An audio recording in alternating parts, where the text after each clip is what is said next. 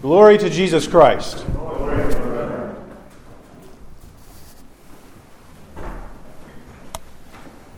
We have two gospel readings today. One of them is for St. Herman of Alaska, who is here, right? Yeah, down there. And the other is for the Holy Forefathers. This is the 2 Sundays away from the Nativity, and today we remember the Holy Forefathers of our Lord, and those icons are on the center analogion there. And I want to talk a little bit about that reading for the Holy Forefathers, because the parables of our Lord are always, on one hand, they seem like simple little stories, just very simple, very short, but I feel like they kind of defy an easy understanding. Just when you think you've got an understanding of what's going on there, you discover that, no, you've just barely even started to crack the door, as it were.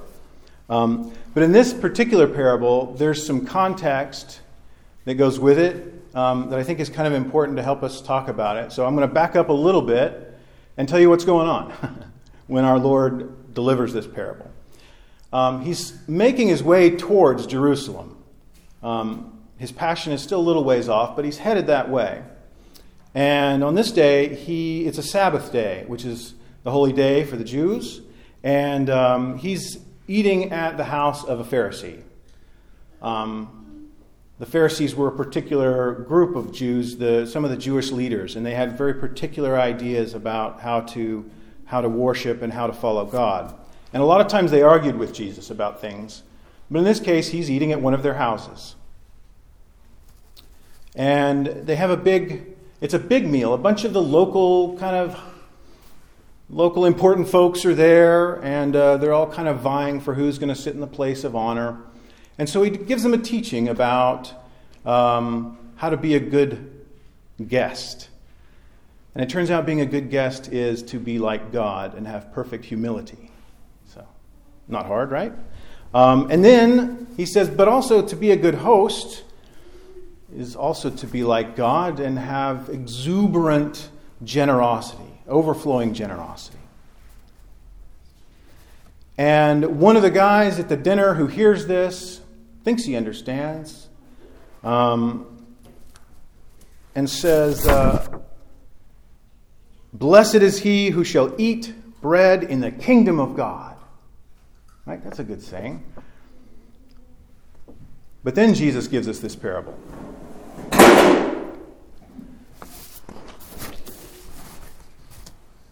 And he says that there was a man who gave a big supper, right?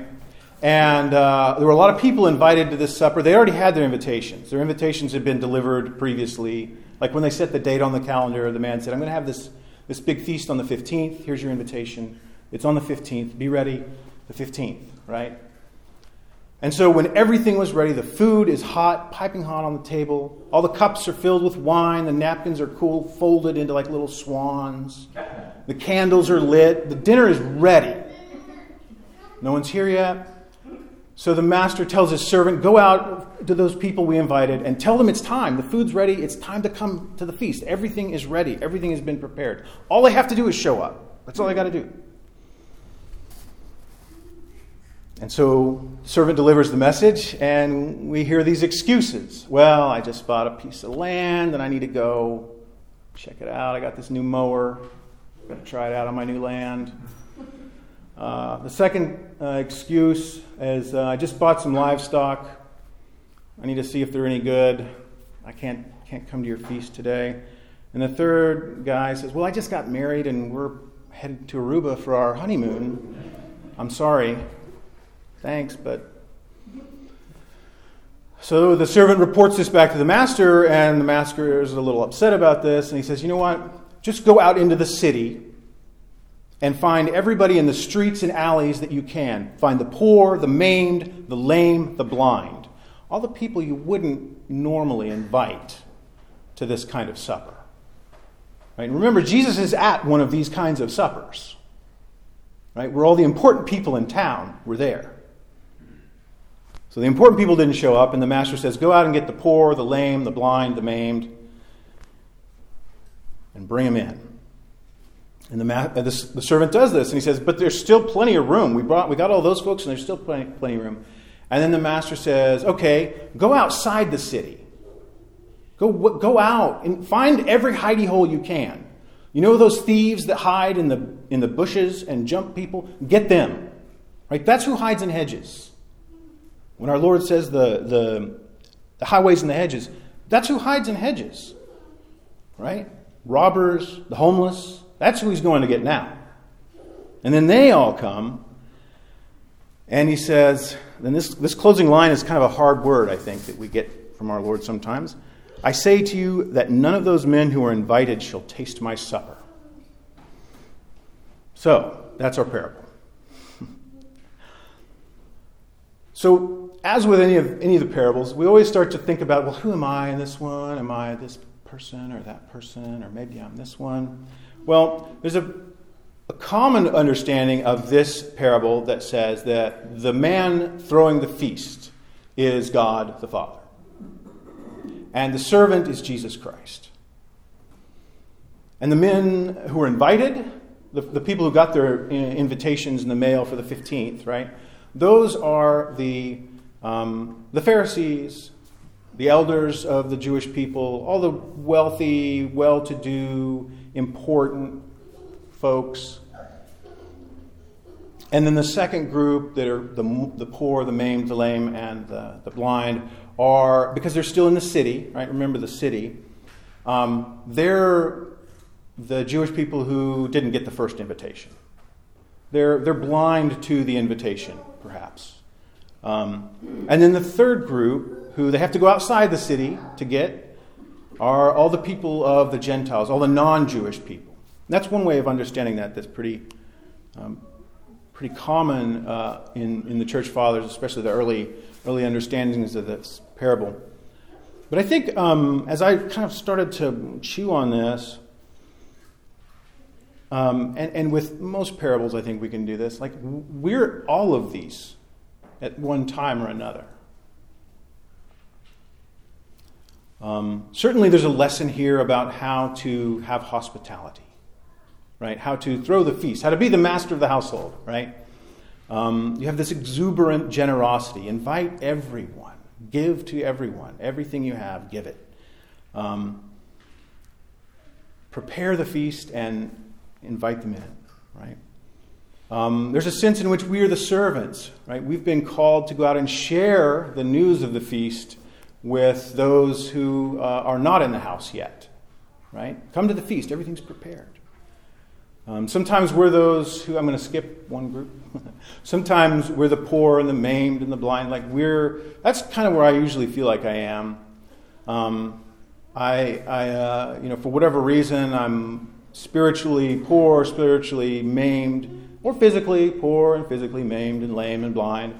But the Lord still invites me, calls me in, despite my maimeness or lameness or blindness or poor. And then sometimes even we can be the third group, which are kind of hiding out in the hedges. They don't want to be found. And we're a little surprised that Jesus even came to our hidey hole to find us. Like, we were hiding here, trying to hide from something, and there he is still there to get us. But I left out that first group who are invited. The feast is prepared, and we've all been invited. Right? We're here. Okay, so that's good. We know the feast is, this morning, beginning at 9:30 is when Divine Liturgy starts. Right? Hours are a little earlier, but we know that it starts this morning, and we're here. So fantastic, great. I think there's a temptation there, though, to equate feast with Eucharist specifically. There's a temptation there to see any time that Jesus is talking about eating, he must be talking about specifically taking communion.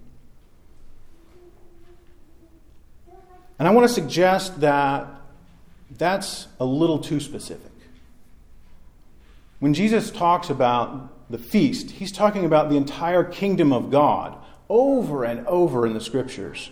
especially in Luke, but all over the place, the kingdom of God has something to do with a feast. This imagery is used over and over again. And sometimes we get too specific, but we need to take it the other way too and understand that anytime we're talking about the feast, we're talking about the entirety of the kingdom of God. We're talking about the entirety of the life in Christ. Because that is what the kingdom of God is. It is to live the life in Christ. The feast has been prepared. We've been invited. And now we can either say, I can't come, I've got to mow my yard. Or I can't come, I promised my buddies we'd go fishing. Right? But that's not just about coming to church on Sunday. We're all here, so that's good. Right? There's also Wednesday night Vespers. There's also Saturday night Great Vespers. When we have feasts, we have a night before either a vigil or a Great Vespers, and then that day of the feast we have the Divine Liturgy too. So there are more services we could come to. But it's more than just coming to services. Right? The feast is not just about coming and showing up at the church itself. The feast is about the entirety of the life in Christ. And any time we set aside or make an excuse for not living the life in Christ, we're guilty of being those men who were invited that shall not taste my supper. And I think that's not a threat, that's a statement of reality. If we want to taste the supper, we have to accept the invitation and come to the feast, which is living the life in Christ, which is prayer, fasting, and giving alms.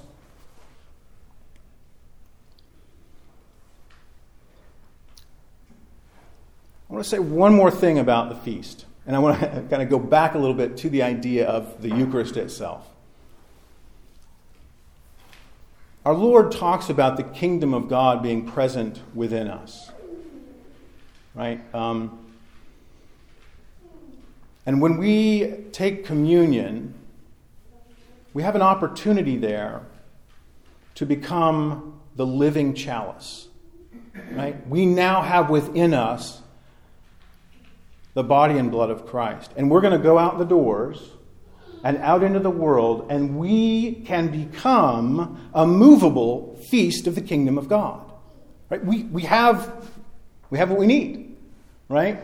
We have a deep solidarity in this with the Mother of God who carried Christ within her. We too carry Christ within us. And we can carry the feast of the kingdom with us outside the city, out into the highways and the hedges. We can be the realization of the kingdom of God to everyone we meet. And that is really what the feast is. That is what it means to live the life in Christ. Yes, it means we come to this feast on Sunday. And it means we come to the services of the church. Those are the foundation of living the life in Christ. But that's just the foundation. The entirety of the kingdom of God consists of the entirety of the life in Christ. All of it. And where we fail, Christ covers that up for us. He'll take care of our shortcomings. But try to do it all. That's the lesson here. That's what the kingdom of God is. That's what it means when Christ tells his dinner friends that he's eating dinner with right in this section before this parable, when he talks about what it means to be a good guest and a good host. Like, it's giving entirely of yourself. And then this man unknowingly declares a great truth. Blessed is he who shall eat bread in the kingdom of God. In the name of the Father, and of the Son, and of the Holy Spirit. Amen.